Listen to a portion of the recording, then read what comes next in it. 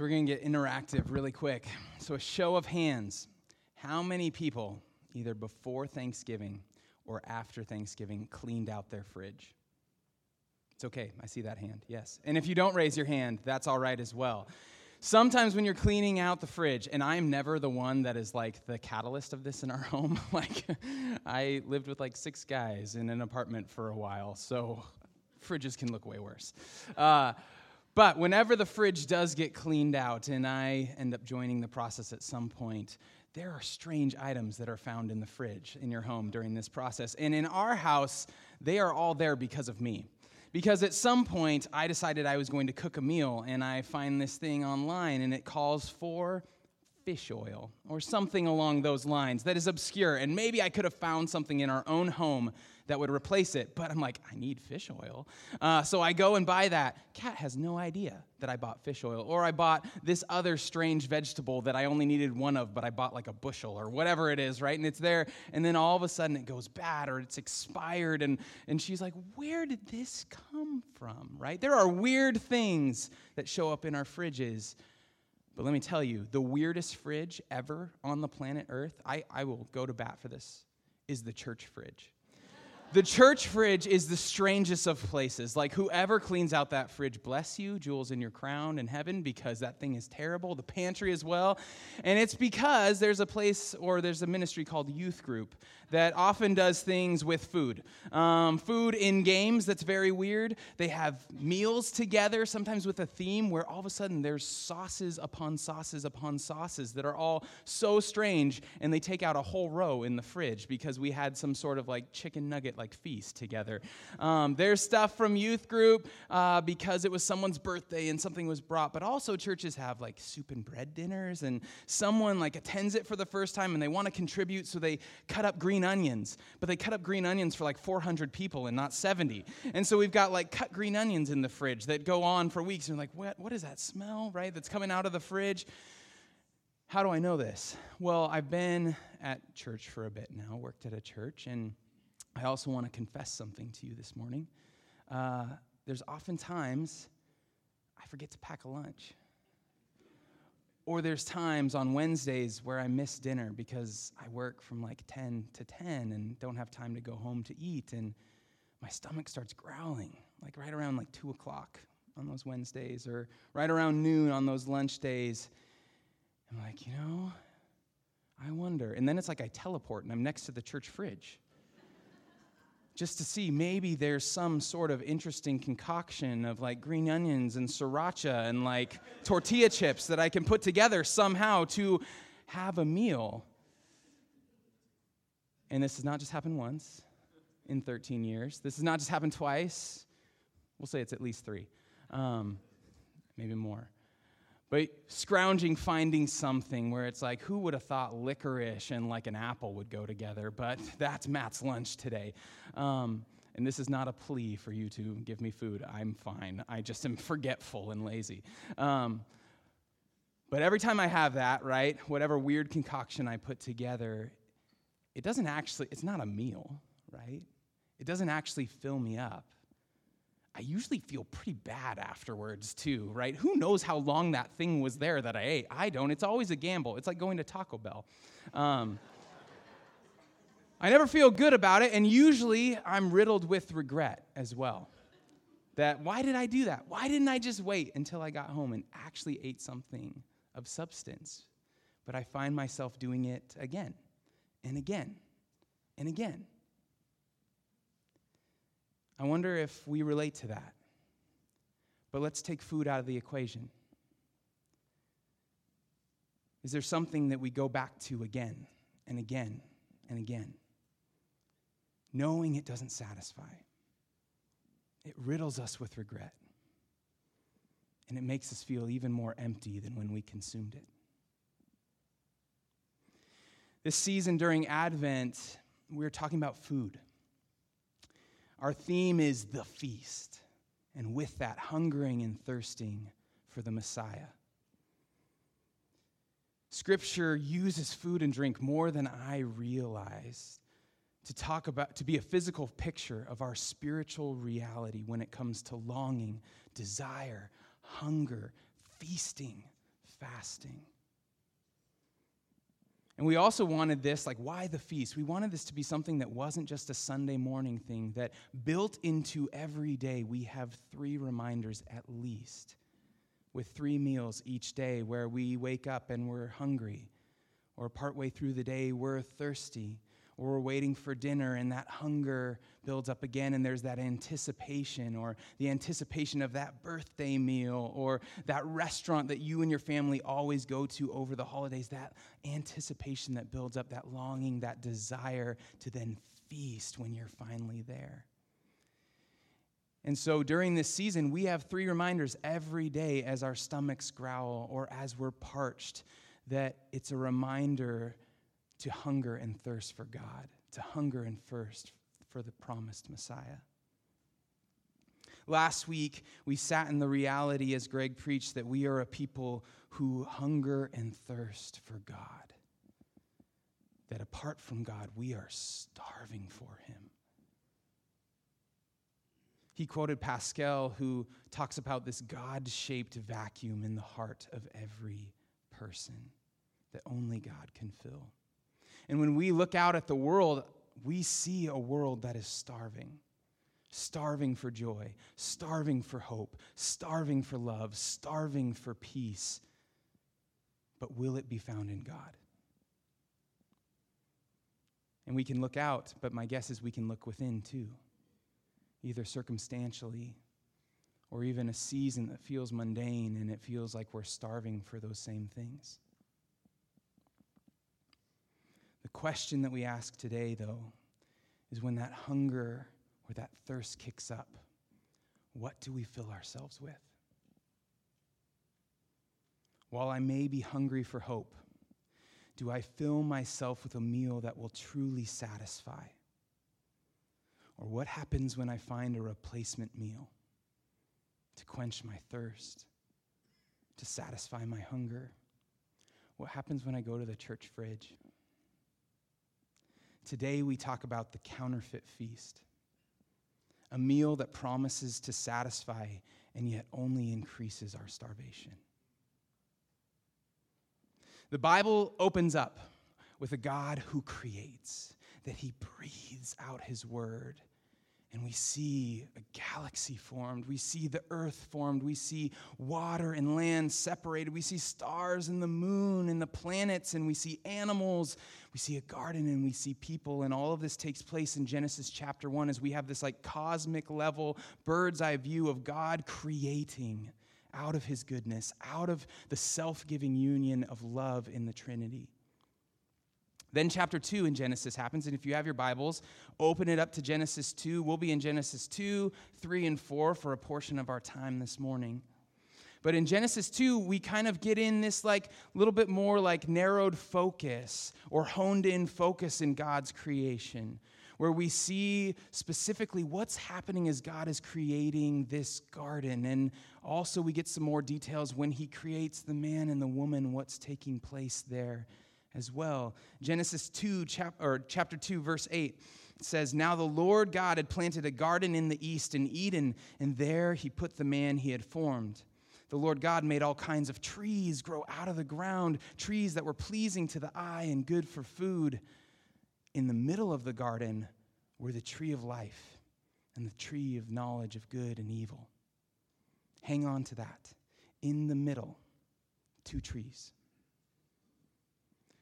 Earlier this morning, Jordan, Rebecca, and Paige, as they did our Advent reading, read this passage in Genesis 2, 15 through 17. I'm diving in partway. Verse 16, God says this to Adam, "You are free to eat from any tree in the garden, but you must not eat from the tree of the knowledge of good and evil, for when you eat from it, you will certainly die."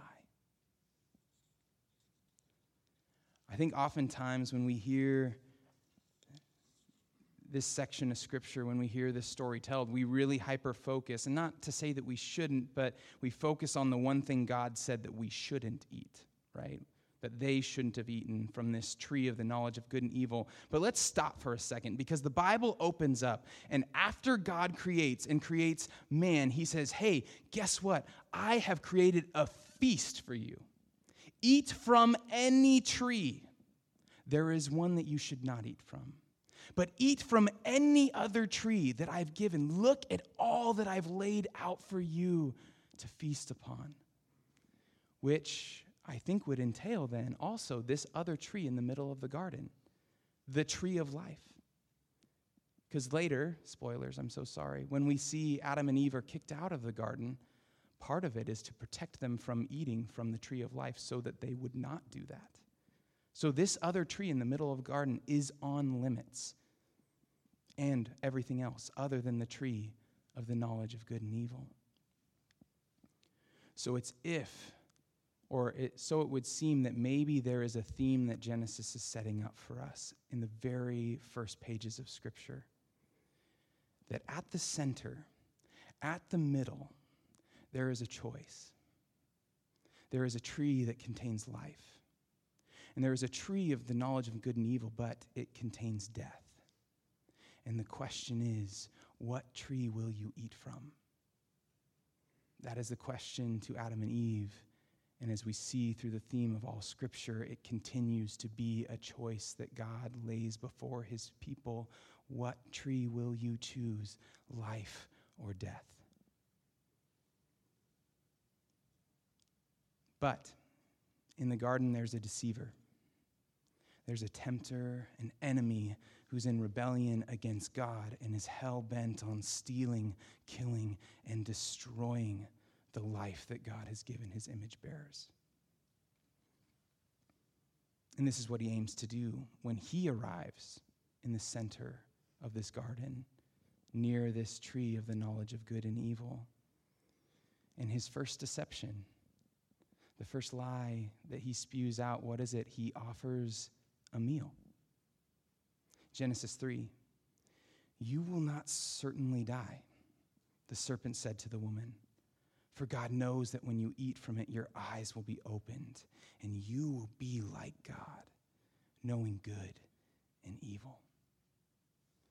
When God said, "Don't eat from this tree, it brings death," the enemy says, "It doesn't bring death. It's not that bad. This is actually good. Maybe you're missing something that you actually need. God's holding something back from you. He's holding back something good. And the only way for that void to be filled is for you to take and to eat." And they do. They take and they eat, and the eyes of both of them are opened, as it says in Genesis 3. They realize that they're naked, and their paradigm shifts because now they are not living on God's terms, trusting God's ways of what is good, but instead they are deciding for themselves between what is good and what is evil, and that brings guilt and that brings shame. And so what they do is they try to cover up and they try to hide from God. And as strange as this origin story may sound to us, with trees that have fruit that represent life or have life or knowledge of good and evil in them, and people eating from them, and then a snake that's talking in this garden, as strange as this may sound, it also sounds all too familiar. Choosing not to trust what God says is good. Not eating from the life that God has, but instead choosing something that is pleasing to the eye. Believing that God might be holding out on me. Wanting to decide for myself what's good and what's evil.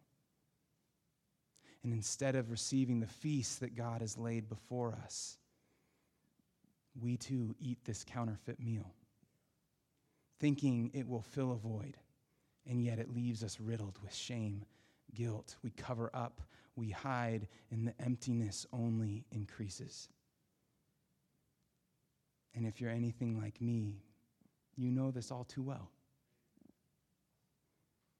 And it starts with a lie. It always starts with a lie. Did God really say you shouldn't eat from any tree in the garden? Do you see the nuance that's there?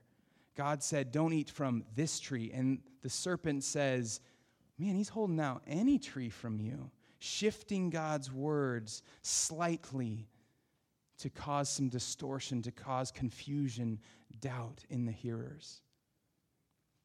You won't die. Maybe even the serpent thinking, that fruit will touch your lips and you're not going to drop to the floor.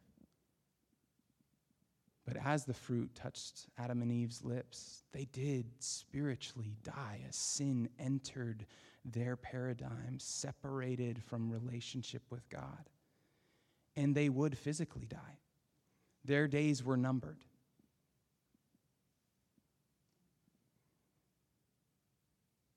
The lie that God cannot be trusted, that God hasn't given us everything that we need, that God is somehow keeping good things from you, that it's better for us to be in charge than God. Those lies continue to permeate our appetite, our minds, and our hearts, causing us to have a distorted view of God, a distorted view of the world, a distorted view of self. And it leaves us hungry. The word Genesis means origin or beginning. And yes, we should think of Genesis and we should think of the origin, the beginning of creation, as God involves people now in this relationship with himself. But also, we see the beginning, we see an origin of themes that we're going to see throughout the rest of Scripture. Themes that we will also see in our own stories as well.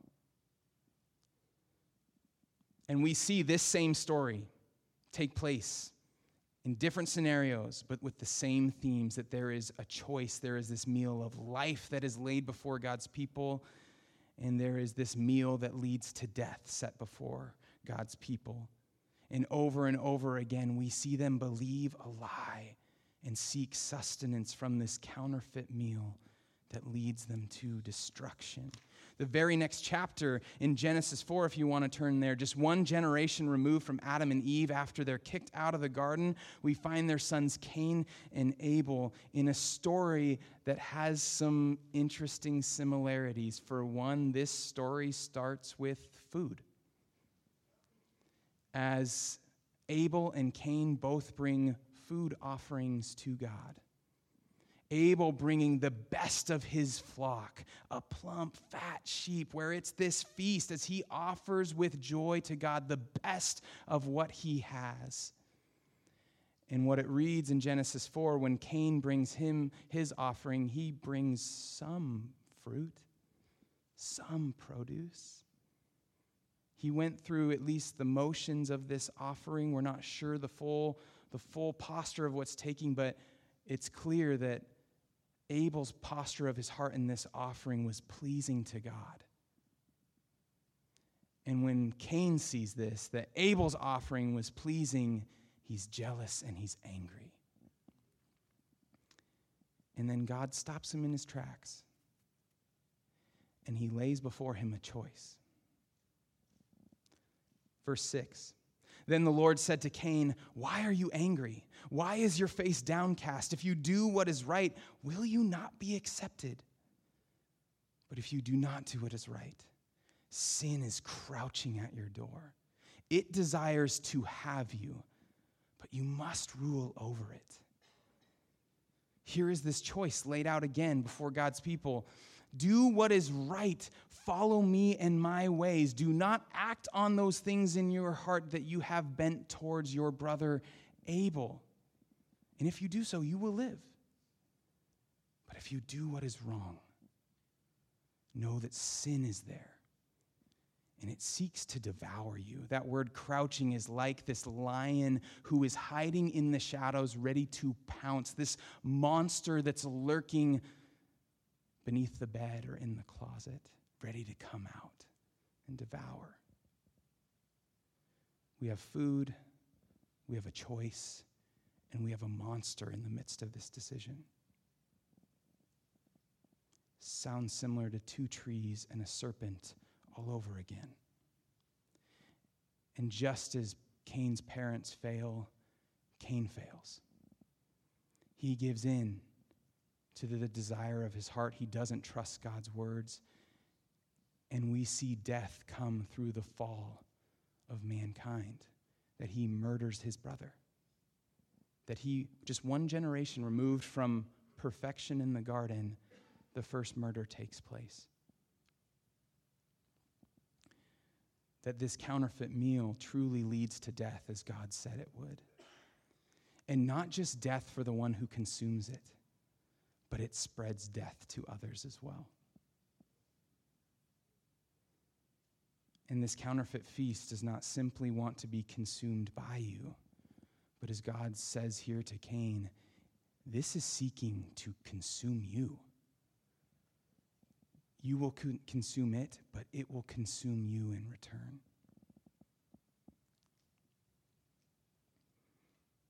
It distorts our view. It distorts our desires. It distorts how we view others, the people around us. It distorts how we view self. And it always leads to death. If you fast forward to Exodus, God has just set his people free from slavery. They've just walked through the Red Sea as God splits the waters and they walk on dry land. And then as they're being chased by an enemy, the waves come in crashing, destroying the enemy, setting God's people free. This ultimate act of salvation that they can trust in their God who saves. And then they go into the wilderness. And how quickly it seems that they forget. The passage that we're about to dive into only takes place 2 months, 15 days later than being delivered from Egypt. And we see the people begin to grumble. And when I hear that word grumble, complain, I think of myself and how when I grumble or complaining, it is clear that I am not trusting in God. I'm just not, right? Like if I believe like whatever situation is before me, if I think complaining is a better option than seeking what God has for me in the midst of that, like, man, I am not trusting that he has good spread out before me. And this is what they do. They grumble. And God stops them as they start grumbling about water. He provides water for them, and then he sets out a choice in front of them. He says, hey, you can trust me. Right? You can trust me in my ways and my word. And if you do, this is in Exodus 15, if you do, I won't bring upon you the same disasters that I brought upon Egypt. But if you choose what is wrong, you will receive judgment. I am a just God. Exodus 16, after they hear this. The whole Israelite community set out from Elim and came to the desert of Sin. What a depressing name. Which is between Elim and Sinai on the 15th day of the second month after they had come out of Egypt. In the desert, the whole community grumbled against Moses and Aaron. The Israelites said to them, if only we had died by the Lord's hand in Egypt. There we sat around pots of meat and ate all the food we wanted.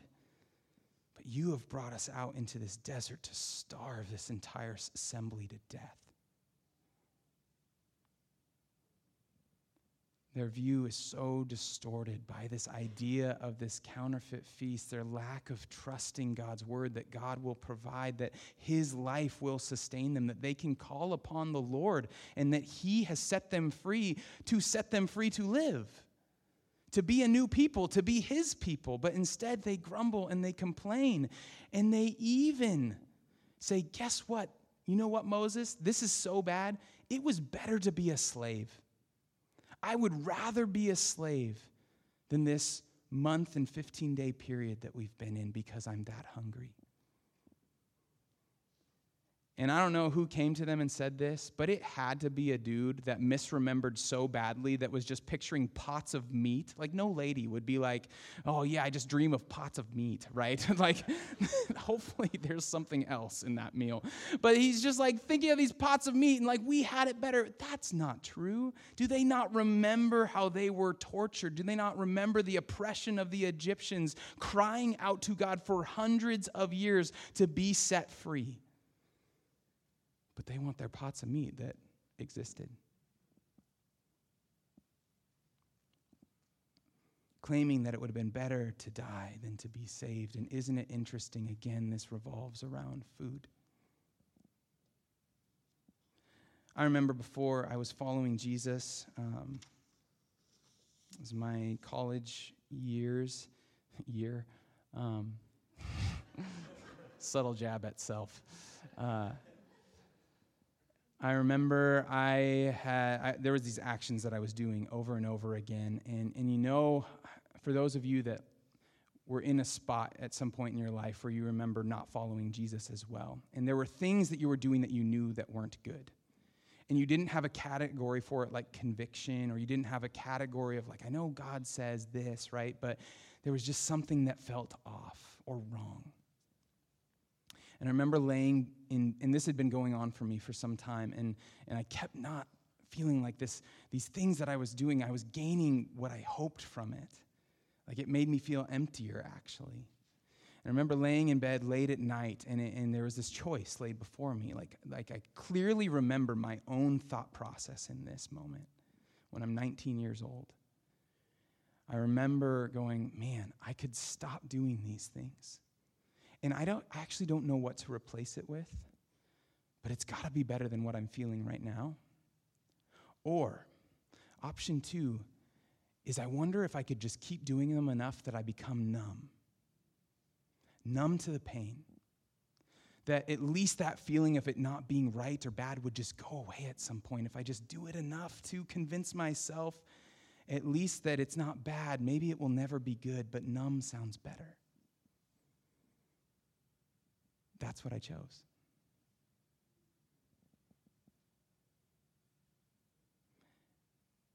The more willingly we dive into this counterfeit feast, this unsatisfying meal, the more our taste buds are warped for things that don't bring life, for things that bring death, for things that we think will bring hope and love, will bring peace and success, will bring value and worth, and yet they leave us feeling empty. Like I've thought about, this isn't in my notes, but I've thought about Gollum in Lord of the Rings, and the ring, right, the one ring that he has, and how he just like desires after it, and it warps him, it distorts his physical being even. But the ring abandons Gollum.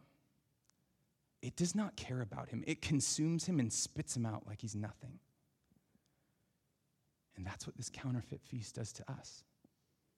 It does not care for us in the ways that we want it to. It does not care for us like only our God can.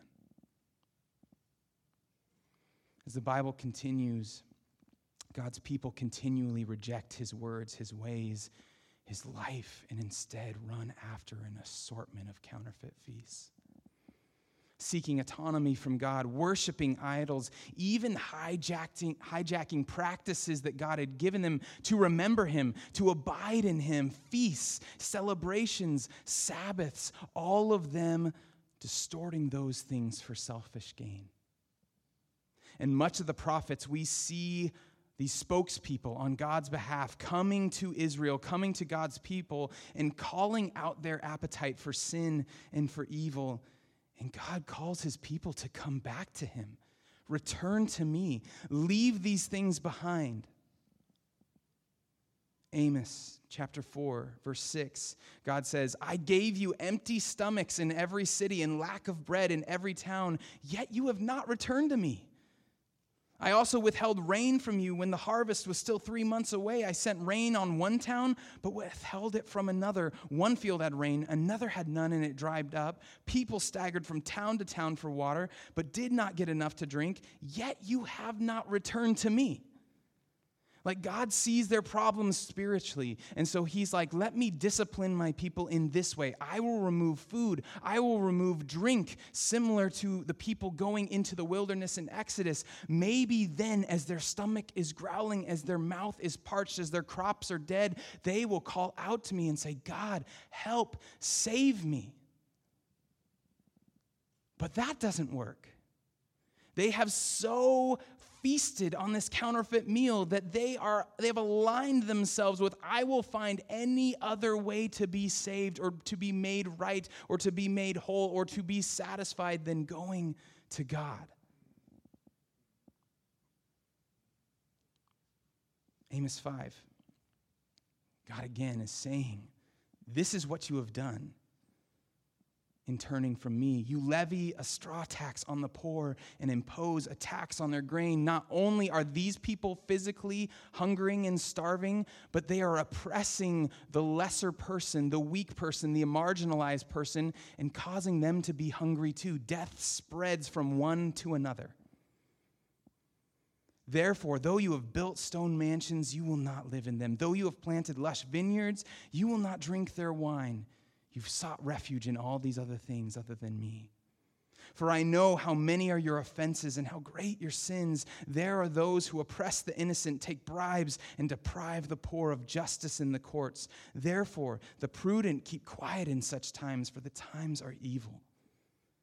Seek good, not evil, that you may live. The choice. Then the Lord God Almighty will be with you, just as you say he is. Hate evil, love good, maintain justice in the courts. Perhaps the Lord Almighty will have mercy on the remnant of Joseph. It's the same story over and over and over again. There's a lie that is believed that there is life outside of what God provides. The people feast on this meal. They reject God's life. They choose life on their own terms, and sin and death spread throughout creation. And God demands judgment for this, justice for this. And the Old Testament ends. And if you've read from start to finish, there should be a cry of our hearts that says, when will this stop? Can anyone see this counterfeit feast for what it really is? Will anyone choose life that only comes from God? Will anyone trust in God's word? In our Advent reading this morning in Amos 8, verses 11 and 12, I think we have a slide of that. God recognizes food and drink didn't get their attention. So he's like, there's going to be another famine that's coming. My words of life are going to be withheld from you. Maybe then you will see your need for me and return to me. And where our Old Testament ends in Malachi, 400 years go by, and there is a famine of God's word. And people are starving. They are hungry. Yet they are still delving into these counterfeit feasts.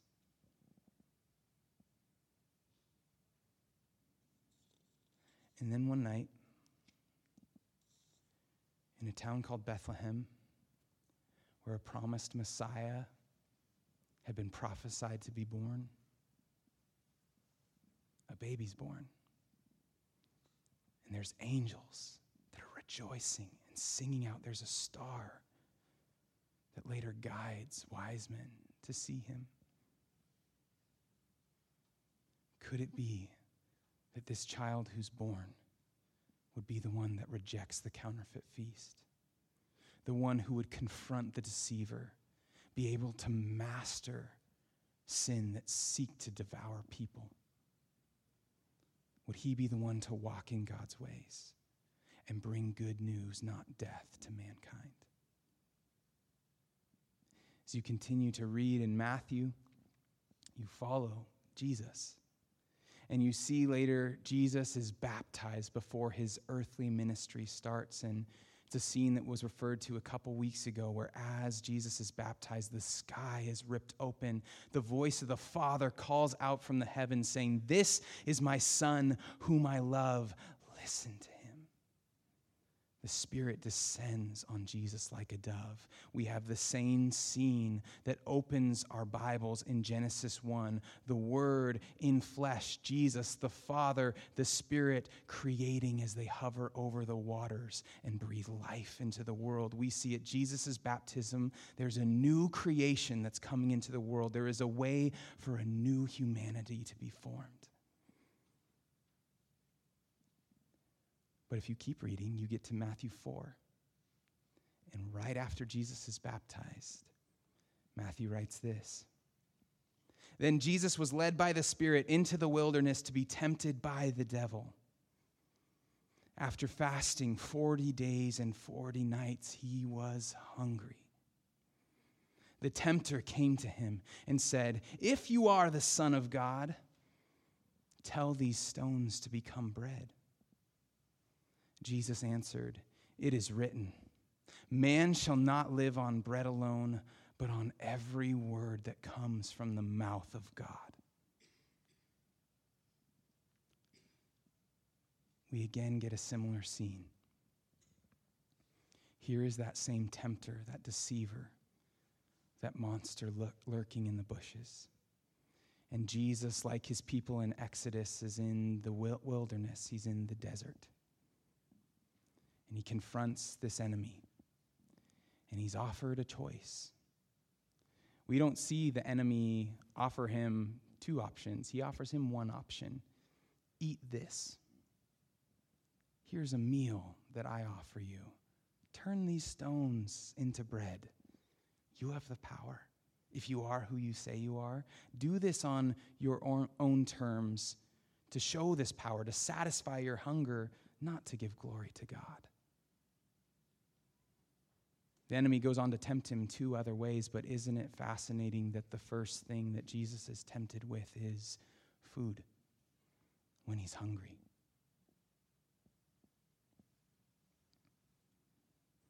And this offer has worked on every other human being that this choice has been laid out before.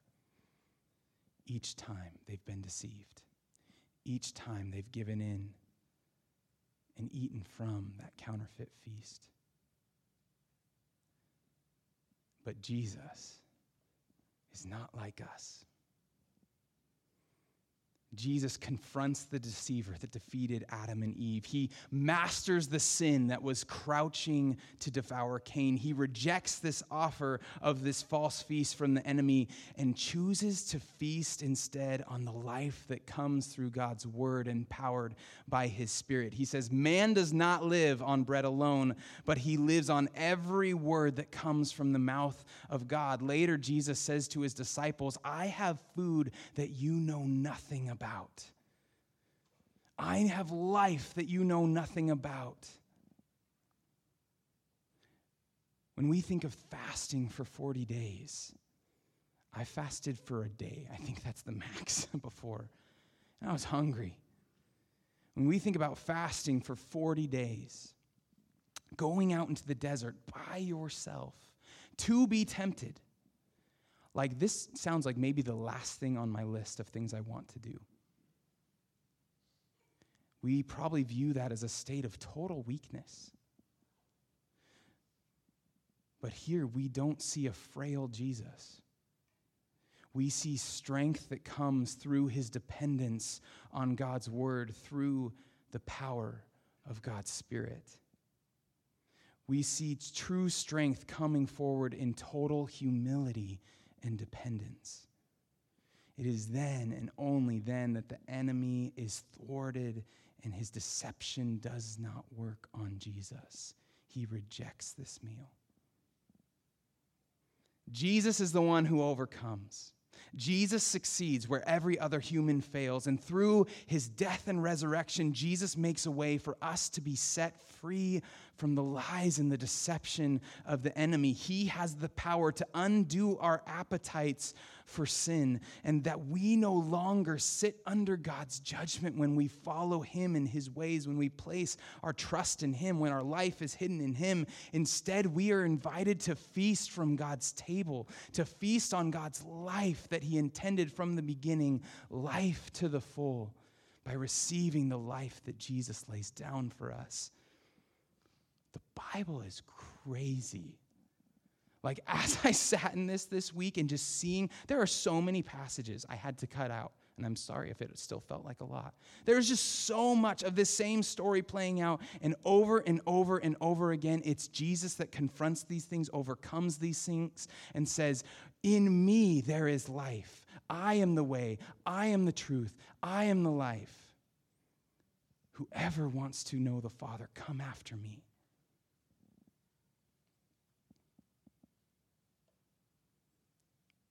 Part of receiving God's life coincides, though, with him putting to death in us our appetite for our ways instead of his.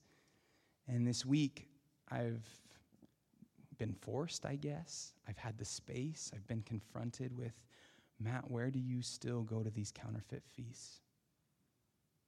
And I wonder if I've maybe even lost some of you along the way. Because if you're anything like me, sometimes I could be listening to a sermon and there's something that catches my mind or my heart.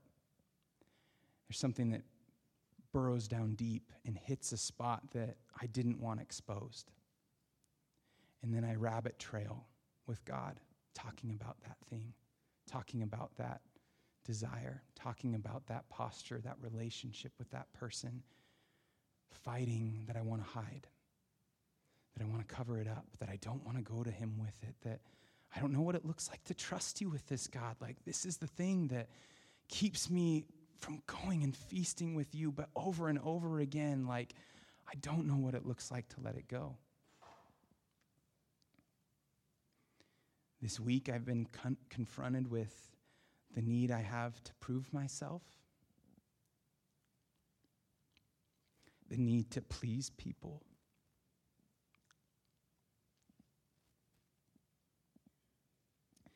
to protect myself, that it's me against the world, that my anger is justified. And all of it starts with a lie. Not believing something true about God, about who he's made me to be, or about the world. And just like the garden, when I believe the lie, death ensues and it spreads to people that I love most. I hurt my wife. I hurt my son.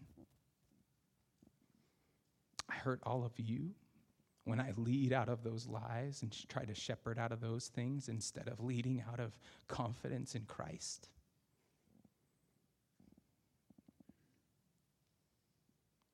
And I wonder, is there a lie that you've believed? And maybe it's like mine, and maybe it's totally different. Is there a lie about comparison? That they will always be better than you. They will always know more about God than you.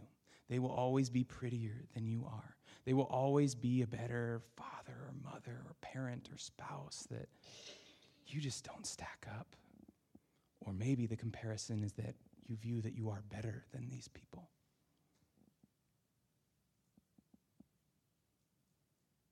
Maybe it's about sex or sexuality and that role that it plays in your identity and your worth and your value.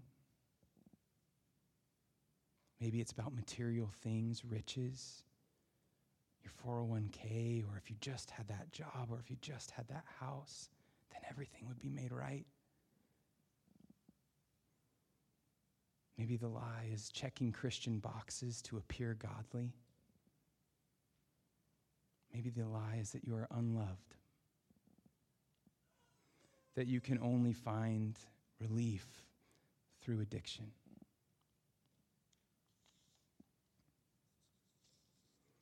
The good news is that we see Jesus confront the enemy head on and defeat the enemy head on, that in Jesus there is life.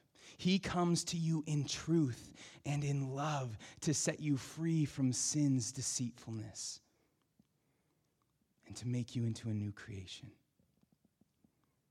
And this is available to you, whether it be for the first time or for the umpteenth time as you follow Jesus.